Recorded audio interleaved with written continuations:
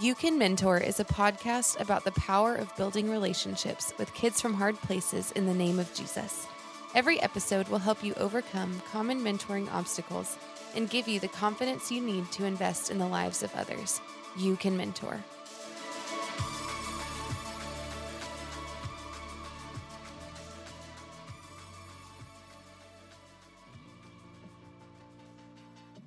All right. Hey, how's everyone doing today? This is Zach Garza with the Podcast Voice, and we're sitting here with Jeff and Kim White. Say hello, folks. Hello, folks. Hi. And they're with the 411 House. We are sitting in their living room in Temple, Texas. Came all the way down to Temple today to have a conversation with these folks, and just to learn how to become better mentors. Yeah. To go global, we have to go mobile. So that's why we visited you guys. Like Take that. it easy, sir. We're really glad to be in Temple, Texas today with y'all. Yes. We're glad y'all made the drive. I just want to tell everyone that there's this spot where we just grab lunch called Bird Creek Burgers, and Steven got a chorizo Oh, it was chili heaven. burger. And Chorizo con queso. I don't know who designed that, but they need an award. so I just want y'all to know that he is filled with fire right now. Yes. Fire from the Might chili. have to go to the bathroom Steven, eventually. you can't talk about that. I was going more like fire from the Holy Spirit. Oh, okay. You apparently were going a different direction. All right. Well, now that we got the poop joke out of the way, Steven, start us off. Yeah. So, Jeff, Kim, so glad to be in the 411 house right now. I think that's actually a joy that this is where mentoring happens for you guys. Yeah. But would love to hear the story. How did we get to here? Can you tell us the story of the 411 house, paint a picture for our listeners?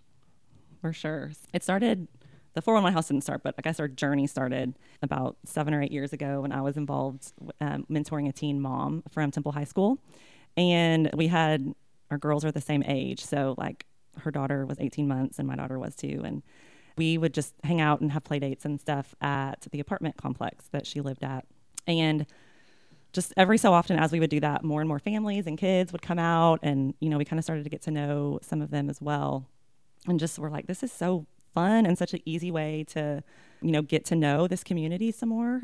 And so we started every Thursday having pizza and Capri Suns at the park. And the park is just right in the middle of the apartment complex. So the kids would get off the bus and they knew on Thursdays that we would be there along with some other people, which was really, I mean, all we were doing was building relationships, you know, through throwing the football, or, you know, kids would pull out their homework on the picnic bench and, you know, we would help them with that. And so it was very just casual and natural and organic. Yeah. And so there was a core group of kids that we really got to know from that apartment complex and really did life with for a long time.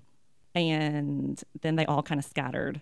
And so, and then for other reasons, like, you know, the Thursday evenings just kind of fizzled out. But we knew that we wanted to do something more. And I really now see that time as us, like, just getting to know this community and being in this community and getting to know the families and not assuming things about this community that we thought we knew. And so that was a really, I mean, good time for us to learn. But one of the things that we did see were a lot of our boys just taking a different path. And you know, there's not a formula or anything, but there would be a couple boys and it was like 8th grade. And for whatever reason, there would just be, you know, I think probably puberty and other things, but there would just be this turn. And not all of them, definitely not all of them, but there were some that we watched go through that. And that was so hard for us because we genuinely knew these kids and loved these kids. And we knew that that's not who they were. Like, yeah, there are things now written down about them that they've done, but like, that's not who they are. And so just watching that and kind of knowing what potentially that was setting them up for in the future, we wanted something here in the community because we knew transportation was going to be hard. We tried to think about all the barriers to kids getting places. And we knew that this was an area that most of them could get to anyway because the rec center. So we bought this house that was, I mean, holes in the ceiling, holes in the floor, just, you know, basically a foreclosure. And shortly after that, we got a grant from Chip and Joanna Gaines to fix it up. I know. I mean, So like it's almost like this is a fixer-upper. it is. I know. I know. Yeah. So that was just crazy, and we were talking earlier just about how you kind of have a vision of what something's going to be, and you're like, oh, it's just going to be this little thing where people can hang out, and then it kind of becomes more of a thing. So renovated the whole house. The community pitched in and donated, pretty much everything you see here. So that is how we got started, and we really just opened our doors officially in April. So that's awesome. I love it. So Kim, first off, you taking your daughter to a park in East Temple, I would venture to say that that's not the norm, right? Right. And so one, explain to us what East Temple is like, and then how that differs from where the other parts of the city of Temple, and what stirred your heart to kind of be intentional about building relationships in that part of the city. So East Temple is just the lower income part of the city. And I guess I got used to at first with mentoring Paige that, at first, it's always that first, like pulling up to the house and it's like, do I go in? Do I whatever? I obviously stand out here a little bit and just not, kind of navigating some of that. But it was like, as I, met her and met her mom and met other people in the community, I was like, we're all the same. Like there's not, I don't know why there's this fear. And so going to the apartment complex, I don't know, it just like they became people that I knew. And so I wasn't fearful, if that makes sense. Can you kind of go into detail about what are maybe some of the common fears? What are some of the common fears that the enemy might speak to us that might prohibit us from entering into the lives of people who are just like us? Yeah. I think just the fear of safety and the fear of rejection, I think that's one of all of our biggest fears at the core. And so I think being in a place where you don't necessarily feel like you fully belong, there's that fear there that you're not going to belong or that you're going to be rejected. Yeah, I think people fear that there's more crime and there's more drugs and all of that. And I can't speak to like statistics, but I would say that it's all pretty much very similar what happens in all different places. It just looks different. Mm-hmm. And either way, the core of our sinful hearts is all the same. So it might surface differently with this group than it does with this group, but like the core sin or fear or whatever it's the same. Yeah. So Jeff, your wife comes home and you find out that she's building relationships in this apartment complex with a baby. Just tell me what's going on in your head. Tell me. She became best friends with the baby. Yeah. Just tell me what you're thinking. Yeah. I mean, y'all hit on a good point of the fear of safety, mm-hmm. especially as, I'm out at my job all day and I'm getting texts from my wife of, hey, I'm headed over to East Temple with my toddler. And you watch the news, you hear just the community talk. Yeah. And you think, this is not safe. This is not a great atmosphere that I want the two people that I'm charged to protect to be put into. So I said, okay, maybe I can come along. And so Kim started this. We started meeting Thursday afternoons, and I had a job that was somewhat flexible with time, so I could come over here and see it for myself. I think that was really the turning point for me. Is when you see people as people, the fear goes away. But when you just see people as something distant, something that's not connected to you, and it's easy to be afraid of that, right? But when you connect yourself and you get involved and you meet people in a different community, in our case in East Temple, it became clear that it's not the safest area, but I don't think that they were, I guess my fears were quelched in the fact that they weren't in constant risk of being killed or kidnapped or whatever it may be that, goes inside of a paranoid guy's head like me. But that was taken away. I think that just building those relationships, seeing it for myself. I think Kim made a good point earlier of how the Lord used that time to bring us in and kind of relieve or put aside our preconceived notions and see the community for what it is, see the people for who they are, and eventually organically find the needs that the community may have. It's easy to go in and say, here's what I want to do, Here's what I think needs to be done, and I'm going to come in and I'm going to fix stuff. But the way the Lord worked for us is it was a slow build, very slow burn. It was a clear display of just things that we felt like we could add, not fix, but just add. What were some of those needs that you believe that those kids had? And then what are some of the barriers that were keeping them from getting those needs met? Honestly, for a while, I think it was hard to really figure that out, and I think we probably had it wrong in a lot of ways. And I mean, I'm sure we still do. For me, I saw a lot of like educational needs and just access, like accessibility to things. Whether it's the grocery store, there's not a grocery store within walking distance over here. And I think I had preconceived notions also about what the needs were. And so not every one of our kids is like not knowing where their next meal is going to come from. Some of them, that is the case. Not every kid whose mom doesn't show up for the school performance doesn't care about them. They might be working, they might be elsewhere.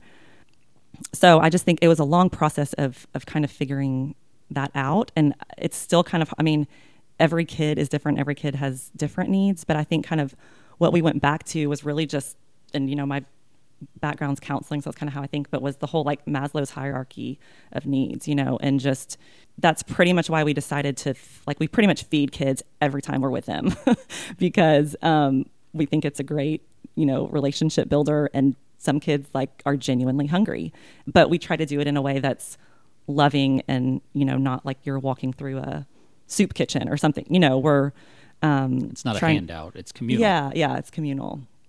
So we pretty much try to incorporate food any ways that we can.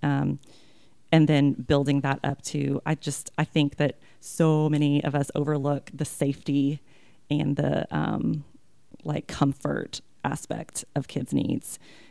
And that was one thing that we have been super passionate about in starting all of this. And it's something that I don't think most people, when we talk about it, don't really understand, but we didn't want to start a program that was just a program, but we wanted to make sure that the kids knew that they belonged here and were safe here. And just, the research and stuff on kids that come from trauma and just their needs, we just saw that part as foundational. And so even now, we are incorporating, learning opportunities and things like that, but it's still mostly making sure that they feel comfortable and safe here. For me, there was definitely that aspect of it. But I think as we started really being involved in the lives of the families, for me, I saw just a lack of, I don't know how else to say it, but male, I want to say leadership, but role models, because there was, like Kim kind of said earlier, there were some kids that have these dads that are fantastic, just amazing guys, and but some of them don't, and some of them have dads that aren't that great, and some of them don't have dads at all. But I've seen this, it's just a void, and an adolescent boy is wanting an older man to come along and say that you're good, we believe in you, and that's a void that every boy has in his heart. I was lucky. I had a dad that told me that, but that doesn't always happen. So for me, that's what I saw, and that's when these relationships started building. I saw these kids that were screaming for that, and I wanted a place where they could get it. They had guys consistently showing up and saying, "I love you. Yeah. You made a bad decision today, but I still love you through that."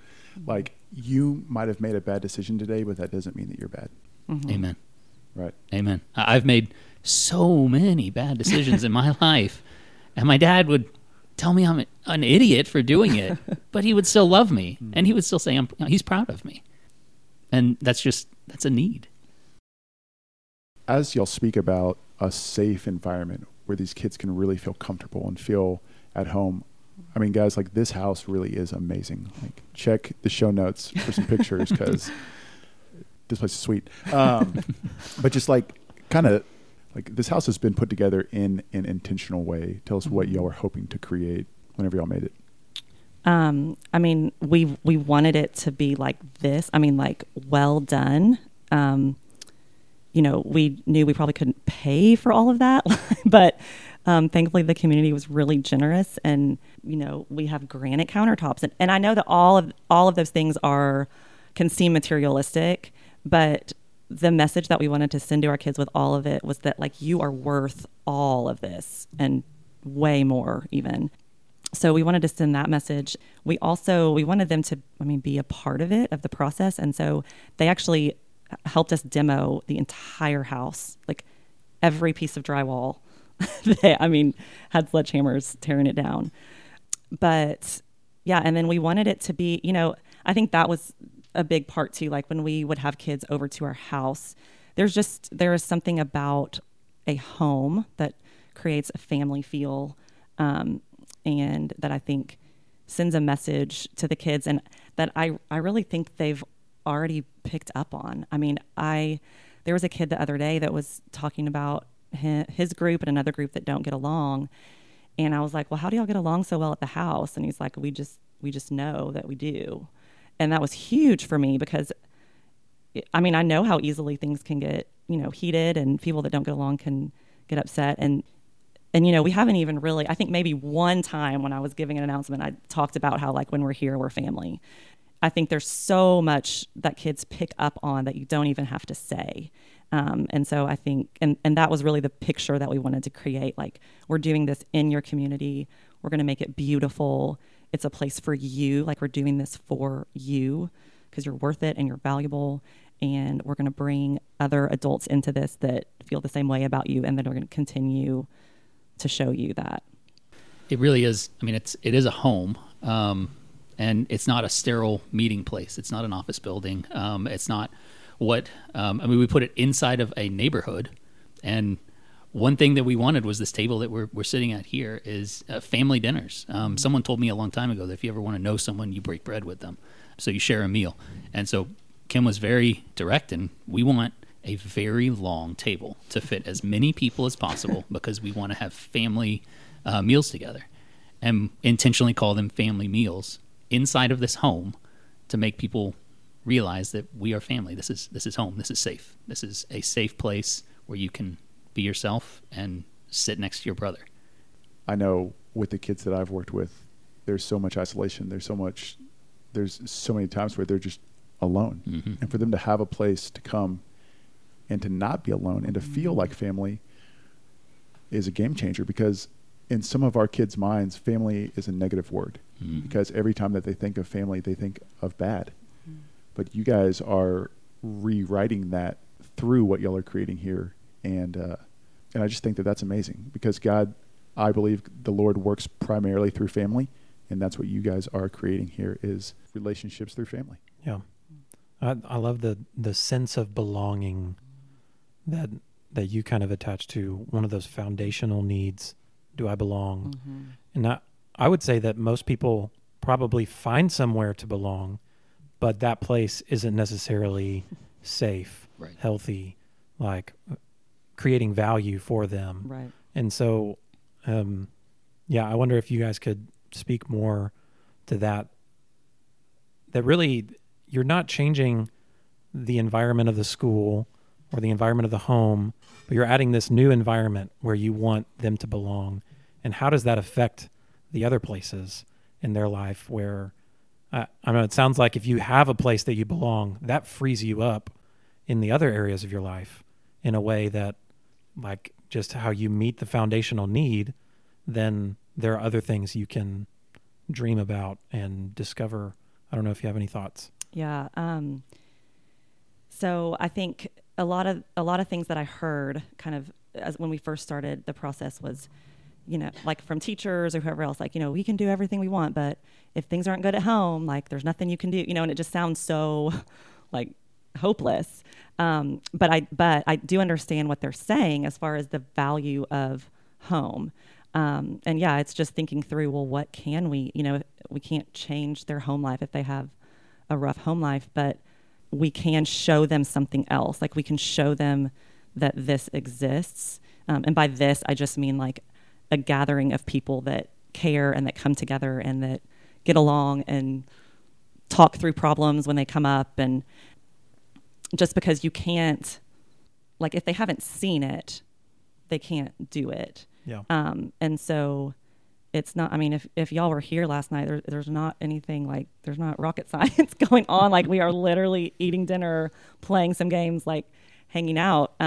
But to see it with that value of that. And then with the belonging thing also, I see us as competition for gangs because like, why do kids join gangs in the first place?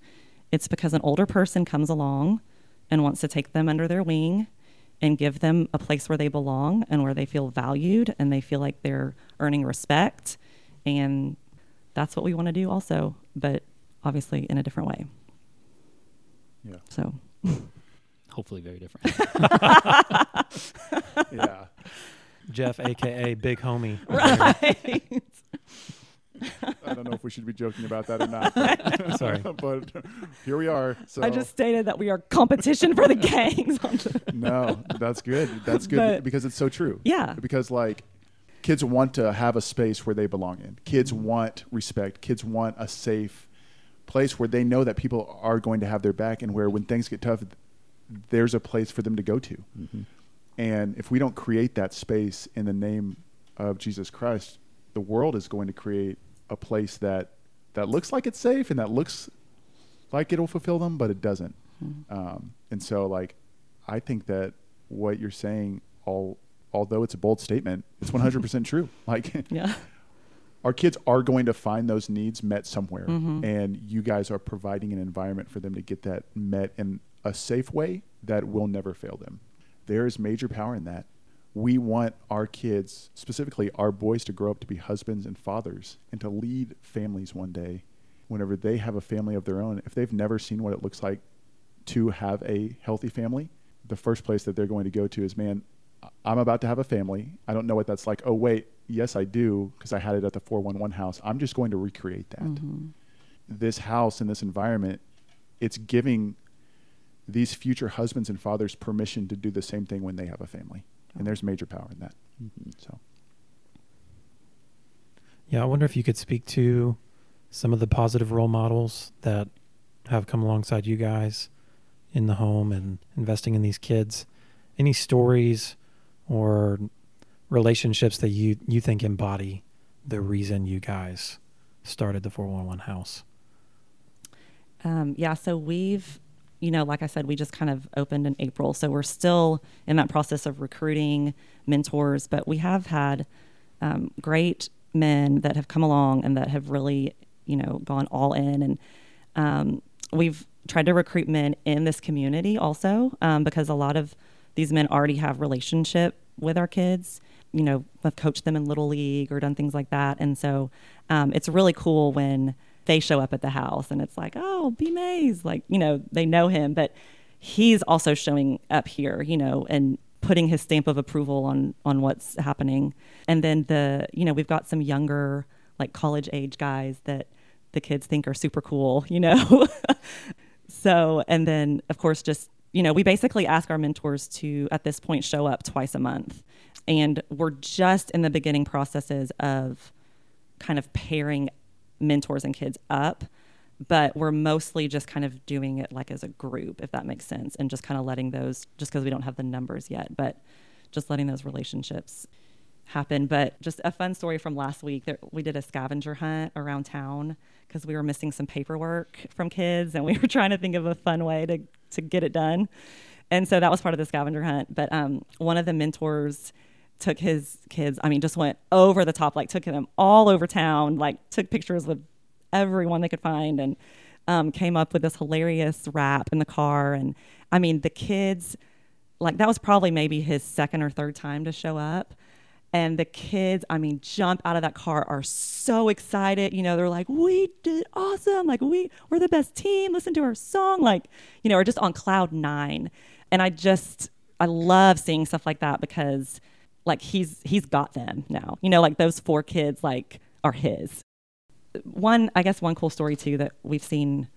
So there was a kid that we knew from back when we were at the apartment complex, spent a ton of time with him, just a really deep, awesome kid. And then for long story, but we weren't allowed to see him and his brother for like 2 years, just out of nowhere.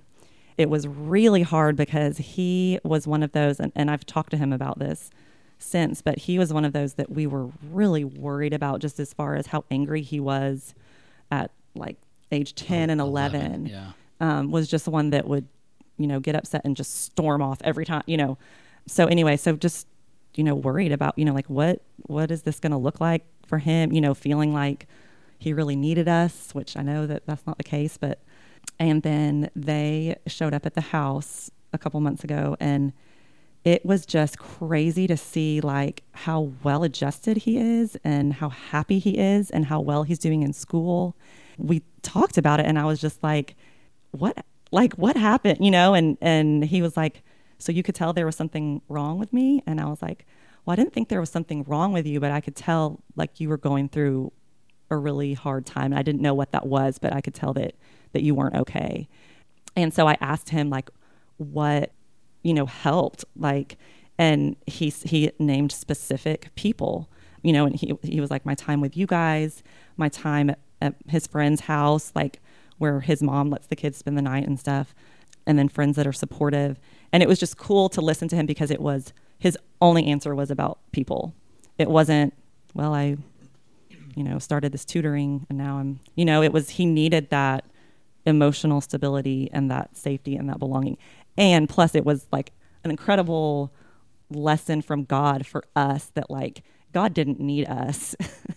He didn't need us before, but he really wanted to show us that he didn't need us in those 2 years that we didn't get to see him, to show us what he could do. Yeah.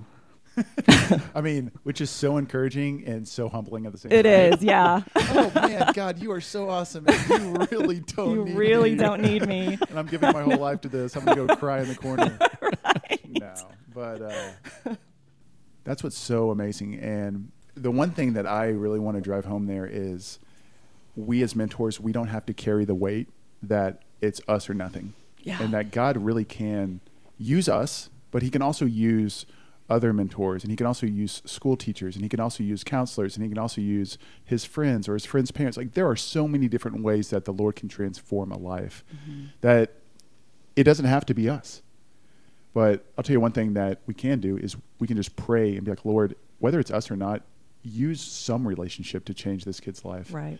And man, he is faithful. Yeah. He is faithful to do that. Yeah, I think that's big. I mean, knowing that it doesn't depend on you. This may just be a season that you get to interact with this kid. And maybe that comes back later in their life. Maybe they remember the season 20 years later and it makes a difference. Maybe they remember it in 2 days and it makes a difference. Maybe you get to spend multiple years with them. Maybe you get to spend 6 months with them. But, God's put you in a specific spot with specific people for a specific reason. We don't know what that is. With this one kid, I mean, he was angry, and I felt like he was at this precipice where he was going to make a choice, and it was going to be good or bad. And I had so much weight on me to say, I've got to pull him over to this side. But there are so many times where he just doesn't listen. He doesn't want to be around me. And then we were told that he wasn't going to be around for a while, and we said, I felt like I was crushed. It was like he was lost. He was lost to us. And then he shows back up, and I mean, Kim and I both got like teary-eyed, and we're like, oh my gosh, he's back, and he's like a normal human being now. Like his time away from us, we were completely useless, and God still used the environment that he was in to bring him along. And then we find that he credited some of that back to the time that we did have with him. Like it's amazing. Yeah. It's good. I think even just the picture that I have in my head is like a staircase, and that really, if you're mentoring a kid from a hard place, you're step one. Like you're that first step. Sometimes it can feel like your responsibility is to be the staircase, but really, like if a kid is in a relational deficit, does not have a positive role model, has a hard home life, is looking for a place to belong, really your responsibility is step one. And you can focus on what you're doing and really acknowledge that your relationship is opening up his next step and the next step and the next step. So when he lists out you guys and then these guys and these guys, he wouldn't be able to list out these guys if it weren't for the step that you gave that opened up his heart to seek relationships and find himself moving in that trajectory. So I think that's what stands out to me with what you said. You're a step on a staircase for these kids, and the trajectory is like toward relationships. Yeah. So tell me how you guys handle discouragement and disappointment and that feeling like, man, I'm not making a difference and this isn't working out. Tell me how y'all deal with that and how you continue serving in the face of that. Yeah, that's one thing I was thinking about too when Jeff was talking, was just the long-term mindset that you have to have. And like you were saying with the staircase. And again, I think all of that time was God preparing us. I mean, I don't think like this, what we're doing now would be so hard if we hadn't learned some of these lessons. Like, I mean, if God hadn't been like, bam, with that. And then also I think of another kid who we were really close to that was in and out of a juvenile detention center. At the time, the first time I was like, okay, like that's okay. We can move on from here. But, the second time you get a little more frustrated, and then they're on probation and they're still not making good decisions, and it's just like, I remember at one point, like he wouldn't go to school one day and I was like, well, okay. I was like, here's the deal. You are now doing this to yourself. And I was angry. Like I was just mad. And, in some ways, yes, but also he's a child and making decisions is not what kids do best. Amen. So, but still, he still has a hard time, but just seeing glimpses like in him of who he wants to be, and even the things he talks about and the things that he says sometimes, and I think in a lot of ways there's all someone that we want to be or something that we want to achieve, but we're just not doing it. Like we're human, like we're not accomplishing all that we want to. So I think for me, it's the combination that I can now see of that long-term picture of, I'm probably going to know him forever. So of just the long term, and then also the expectations. Mm-hmm. So him going to juvenile detention is not the problem. It's whatever he's wrestling with, how he sees himself or whatever that is. But, so just kind of not making the issue. I mean, I hate it for him. I hate when he has been there and knowing that that's where he is and knowing that he's not having that belonging and all of those things that he needs. But yeah. It's hard when you can't make a decision for someone else. Right. When you see the good things that could be possible if you choose the door on the right and then you watch them walk through the door on the left. And it's discouraging. I mean, it really is. But I think God's been good for us of just taking away, I guess, almost like the urgency in my heart of I've got to do this because this needs to be fixed now. But it doesn't. God's story for this kid and all these kids is written, and it's hopefully better than even what I'm thinking. It may not be, but hopefully it is. And ultimately, I have to believe that it's there for a specific reason too. So just to think about that, get away from the urgency issue, and just consistently show up and say, "Man, that's not the way I would have chosen." But I'm gonna pivot with you, and now we get to walk through a couple more doors here and another couple steps. Yeah. For so many of the kids that we spend time with, like, we see the people that they want to become, right? Like, our kids have such good hearts. Mm-hmm. They just can't figure out a way how to become who they want to become for a number of reasons, right? There's always a reason why. Mm-hmm. And for some people, it's their home life. For some people, it's where they live or their parents or just the things that have happened to them. But, I mean, it's just like, Romans 7, I do not understand what I do, for what I want to do, I do not do. And if I do what I do not want to do, I agree that the law is good as it is. It is no longer I myself who do it, but the sin that is inside of me. Mm-hmm. And so it's that mixed with Jeremiah 29, for I know the plans I have for you, declares the Lord, plans to prosper you and not to harm you, plans to give you hope in a future. And just like you see your kids through both of those lenses, and just like, man, Lord, like he has such a good heart and he wants to do well, but it's not happening at this point in time, God. But I'm going to hope and I'm going to trust that you have his future and that you are ultimately going to take care of him.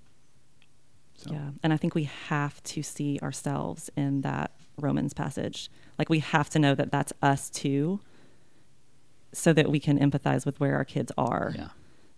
Just like it looks different to them. I mean, it might look like a different fruit in their life than it does in my life, but I like don't do the things that I want to do, and I do the things that I don't want to do, because I'm still being sanctified. And I think that helps with discouragement too, when you can see yourself in your kids. Yeah. So, I mean, what I hear is that like mentors like tend to focus on prevention, Right. when really our focus should just be compassion and understanding the reasons why things go the way they do. And that my job isn't just to ascertain, I got to make sure I tell you, like, you remember when you did that and that's what happened? Like, that's why you keep going back to juvie and all of those things. That's like every mentor feels like that's his lane, rather than feeling for the kid and just growing a sense of compassion for his situation. And I think recognizing the needs behind those things. Right. That the kid will probably never recognize that that's what you're getting at or hitting at, but he doesn't need to know, because later on he'll recognize it. I think of like all the men in my life that it wasn't until college that I recognized that my girlfriend's dad loved me so well and brought me to his table, showed me how to interact with his family, ask other people questions about their life. I don't feel like I knew how to ask other people questions because I was just so ingrained on people are asking me questions. Right. I'm important. Like, and so it's kind of like the things that you don't recognize you're learning Right. just because someone's being compassionate with you. Yeah. And if you think about it too, like the mentors that do, and I've been there too, that tend to, want to fix and are panicky and whatever. It's like, what message are we sending to our kids with that? We're sending them a message of like, we need to panic over this, and and that they're a project. Yeah. So I think just thinking about the messages that you're sending your kids in the ways that you're handling situations even. I feel like when I first started trying to mentor and try to like introduce myself to these kids and build a relationship, it was awkward at times at first. And I always felt the tendency to kind of make it like the after school special. Like if y'all are a little younger than me, but if y'all ever watched G.I. Joe, the cartoon, it was 28 minutes of cartoon, and the last 2 minutes was a little life lesson. And then the kid said, "Oh, thanks, Joe. Now I know." And G.I. Joe said, "And knowing's half the battle." And that's how I wanted every one of my interactions with these kids to end. Was I pat them on the back and I say, "Hey, knowing's half the battle," and they give me a smile and a wink, and it'll be okay, Jeff. Joe. Thank you, Mr. Jeff. I sure do love you. This has been a swell time. Exactly. High five. Yeah. And it's just rainbows and unicorns everywhere at that point, but that's not the reality of Yeah. it. The reality is just the consistently just breathing life into these kids. Yeah. They don't want to hear my life lessons. They just want life. Wow. Yeah. Kids. Whoa. The kids just want to know that you care, and yeah. Don't give them life lessons. Give them life. That's huge. Man. You just make that up? I did just make that Wow. up. Yeah, that's for sure. that's Can for you sure put that in going your on a book? podcast. That's a new T-shirt. That's actually really good. Jeff, I read something somewhere that there's a history even behind this house about an old lady.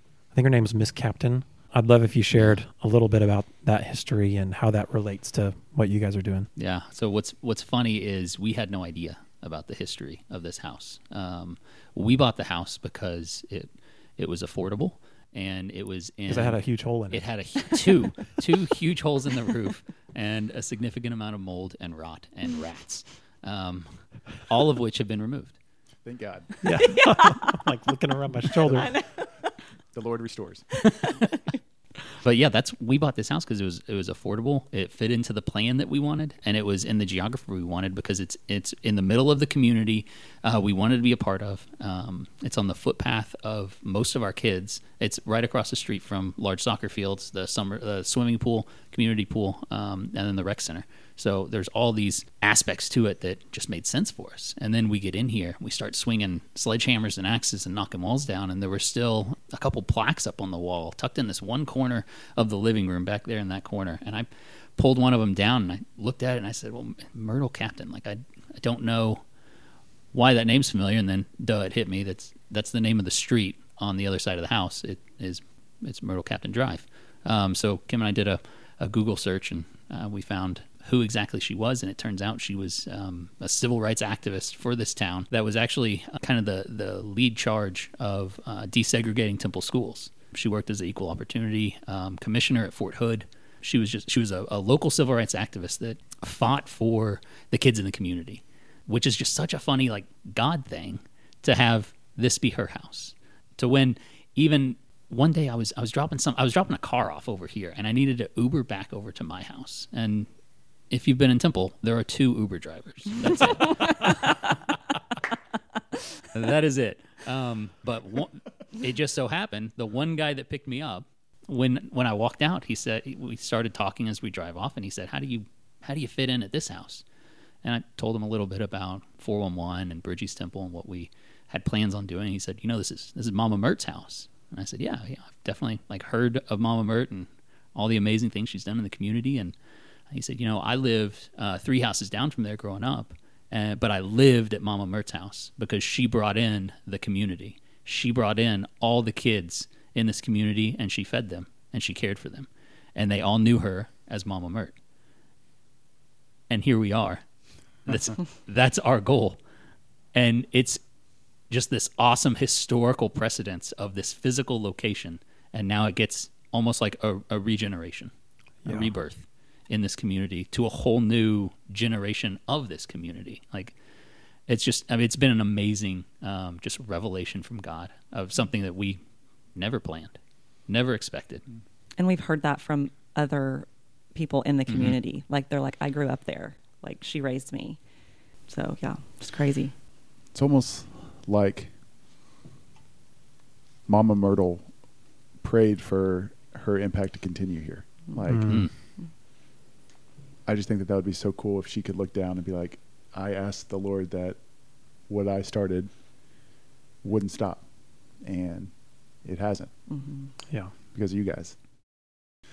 So Kim, we spoke earlier about how you have a background in counseling. Can you just kind of share how that has impacted you as you have built relationships with kids from hard places here in Temple? Yeah.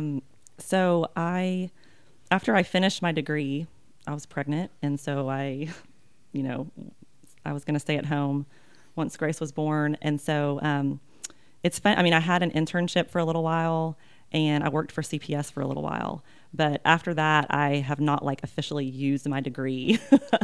But it has, come in handy so much just with, from there was when I did a bunch of stuff with Young Lives and different programs. And so, but I think really, one of the things that I learned about just love reading about counseling type stuff was just TBRI, trust-based relational intervention.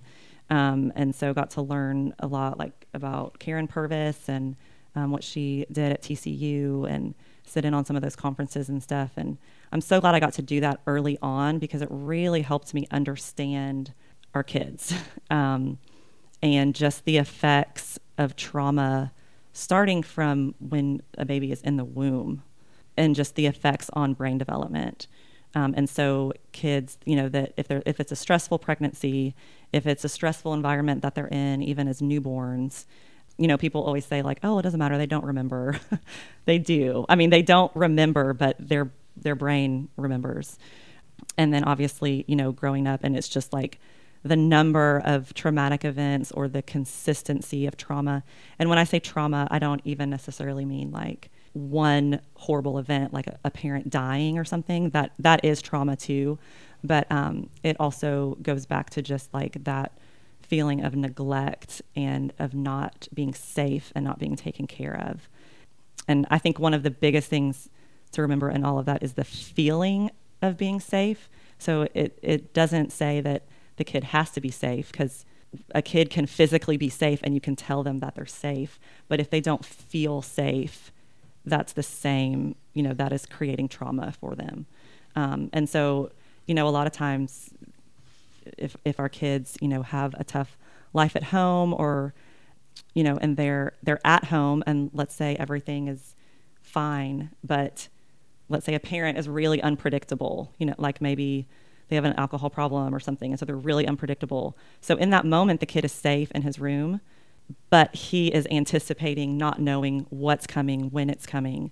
And if you think about a whole childhood of that, or of something similar, it, research actually shows different pictures of kids' brains that have gone through trauma versus those that have not, which sounds really depressing, but it is reversible, which is just incredible to me, that like a kid's brain can change. Yeah. And that is, why I'm so big on the safety and the belonging and all of that stuff, because it is rewiring their brain, literally rewiring it every time every time you're making them feel safe, every time you're, helping them work through a problem that they think is just the end of the world and that they're going to give up on.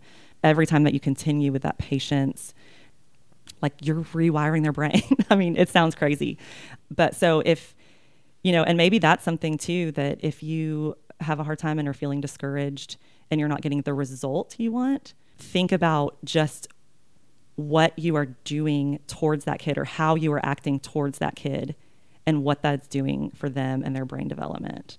Because their reaction to it doesn't matter. If they're still receiving that from you, Yeah. they're receiving it. So Yeah, the input. mm-hmm. The input is yes. so much more valuable to look at than the output. Yes. Which, that's something that we were talking about over lunch, is as a mentor, it is easy to get discouraged because sometimes we don't see lots of fruit. But instead of focusing in on how they're receiving it or how they're reacting to our support, focus in on the amount of support that you as a mentor are giving them, are inputting, right? And we as mentors, we can't control how they receive or react, but what we can control is how often we show up, and the words that we say, and the environment that our presence creates. Those are things that we can control. And so, yeah. And I think a lot of pushback with some of this, I know, is that people think that it means like you're not going to give kids boundaries and you're not going to, ever tell them no. And that's not what it means at all.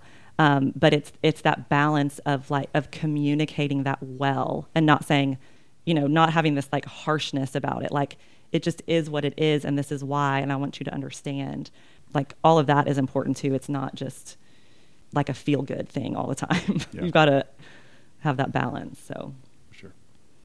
What has been the most effective part of your ministry? What has shown the most fruit? And what should mentors, whether they're with you or with someone else, what should they start doing or keep doing? Kim is the most effective part of our organization. She is the energy, the engine that keeps us going. Yeah. So she's definitely that. But what bears the most fruit is just the relationships, the consistent relationships that don't offer judgment. Yeah. Oh yeah. Just the only thing I was going to say on that was, I think that a lot of times we can be, nonprofit organizations and ministries and all of that can be really focused on like what we're doing. And I was probably not correct to say in the nonprofit world, but a lot of times I'm just like, I don't care what we do.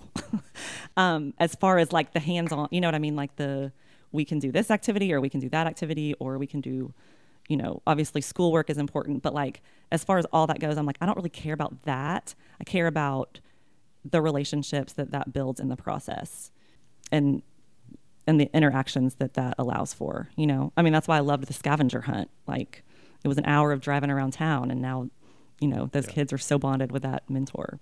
Mm-hmm.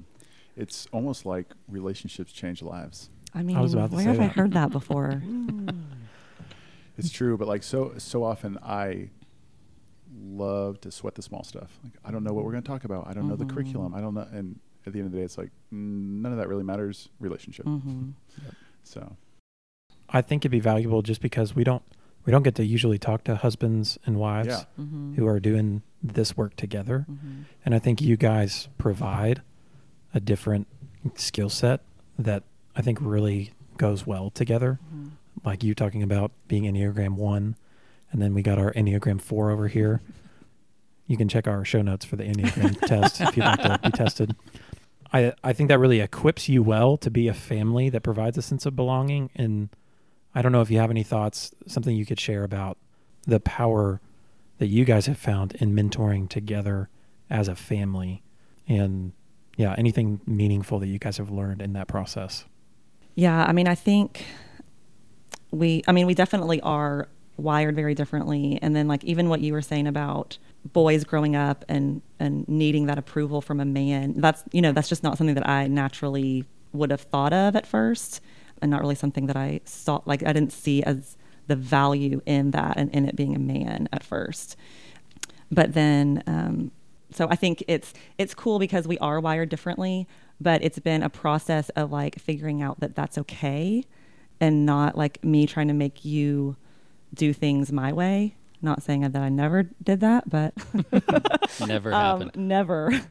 But, that like you are who you are, and God has equipped you for this, and I am who I am, and he's equipped me, and he's continuing to equip us in the process. And my gosh, we don't know everything. Like, whenever you think you do, like it all just starts over. But I think also for our kids, just being able to, they've been a part of a lot of it, and they're 9 and 7. And I know that it's not something that they fully can understand, but it's just like we're talking about with the kids we mentor. You're living life with them, and they're picking up a lot in the process. It's hard when you have your own kids and you're working with other kids. There's dynamics there, but we try to be as intentional as we can in explaining why we're doing what we're doing. And they might not always love it, and they might not always be cheerful, but we ultimately trust that like this is where God has us, and that we're not going to put too much of a burden on our family. That's not, I'm trying to balance the idea of like, it is a burden in some ways. Like God doesn't call us to, just make sure that life is easy for us and our kids. He definitely calls us to do things that are outside of our comfort zone, and that even, quote unquote, take away from family time. But our prayer is that this would actually add value to our family and not take away from it. Yeah, I think that's big. Like, we want family time as a core family, the 4 of us, right?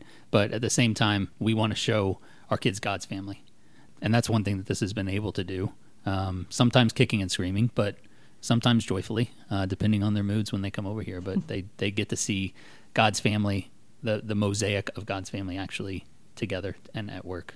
I think for us, I know when we started, we both had a tendency to kind of decompress after an event or an outing, and say like, well, Kim, I probably would have handled this way. And she said, well, I probably would have handled your thing this way. And it made it kind of hard on us at first, but I think we kind of found this level set of, we are uniquely created, and with different skill sets, with different ways of doing things. And we eventually settled in to allow each other to go about things in our own ways, and which makes it authentic.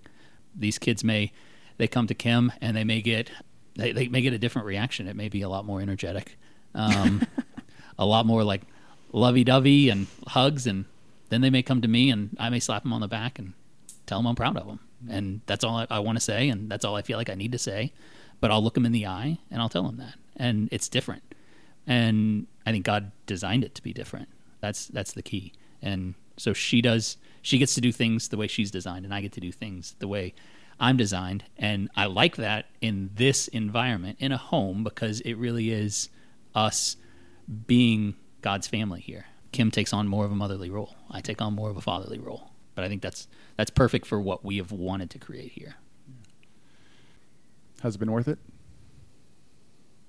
100%. Yeah, without a doubt. But I will say I have been through months where I would have said no. Yep. There have been some hard. It's been a process and at times a grind. Yeah. And there were times where we both said, what in the world did we just do? What have we gotten ourselves into? But God allowed us to persevere through it.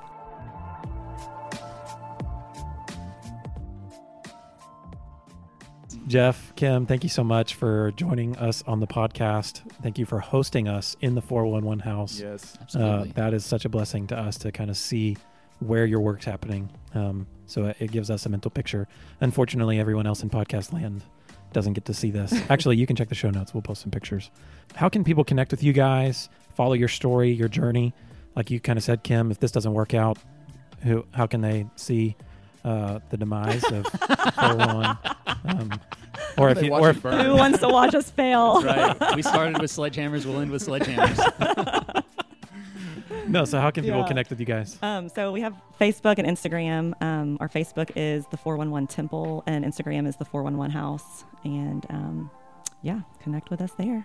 It's awesome. Yeah. Well, thank you so much for being on the podcast and sharing your journey. Thank y'all Absolutely, for coming. yeah. Thanks for actually stopping in Temple. No one ever Yeah. stops in Temple. They just drive through. It's Thanks a nice for little stopping. city. I like it. It's pretty great. All right. Hey, if you, listener, missed out on all the good stuff that Jeff and Kim talked about today, if you just heard one thing, let it be this: you can mentor. You can mentor. Do we have to say it too? You can mentor.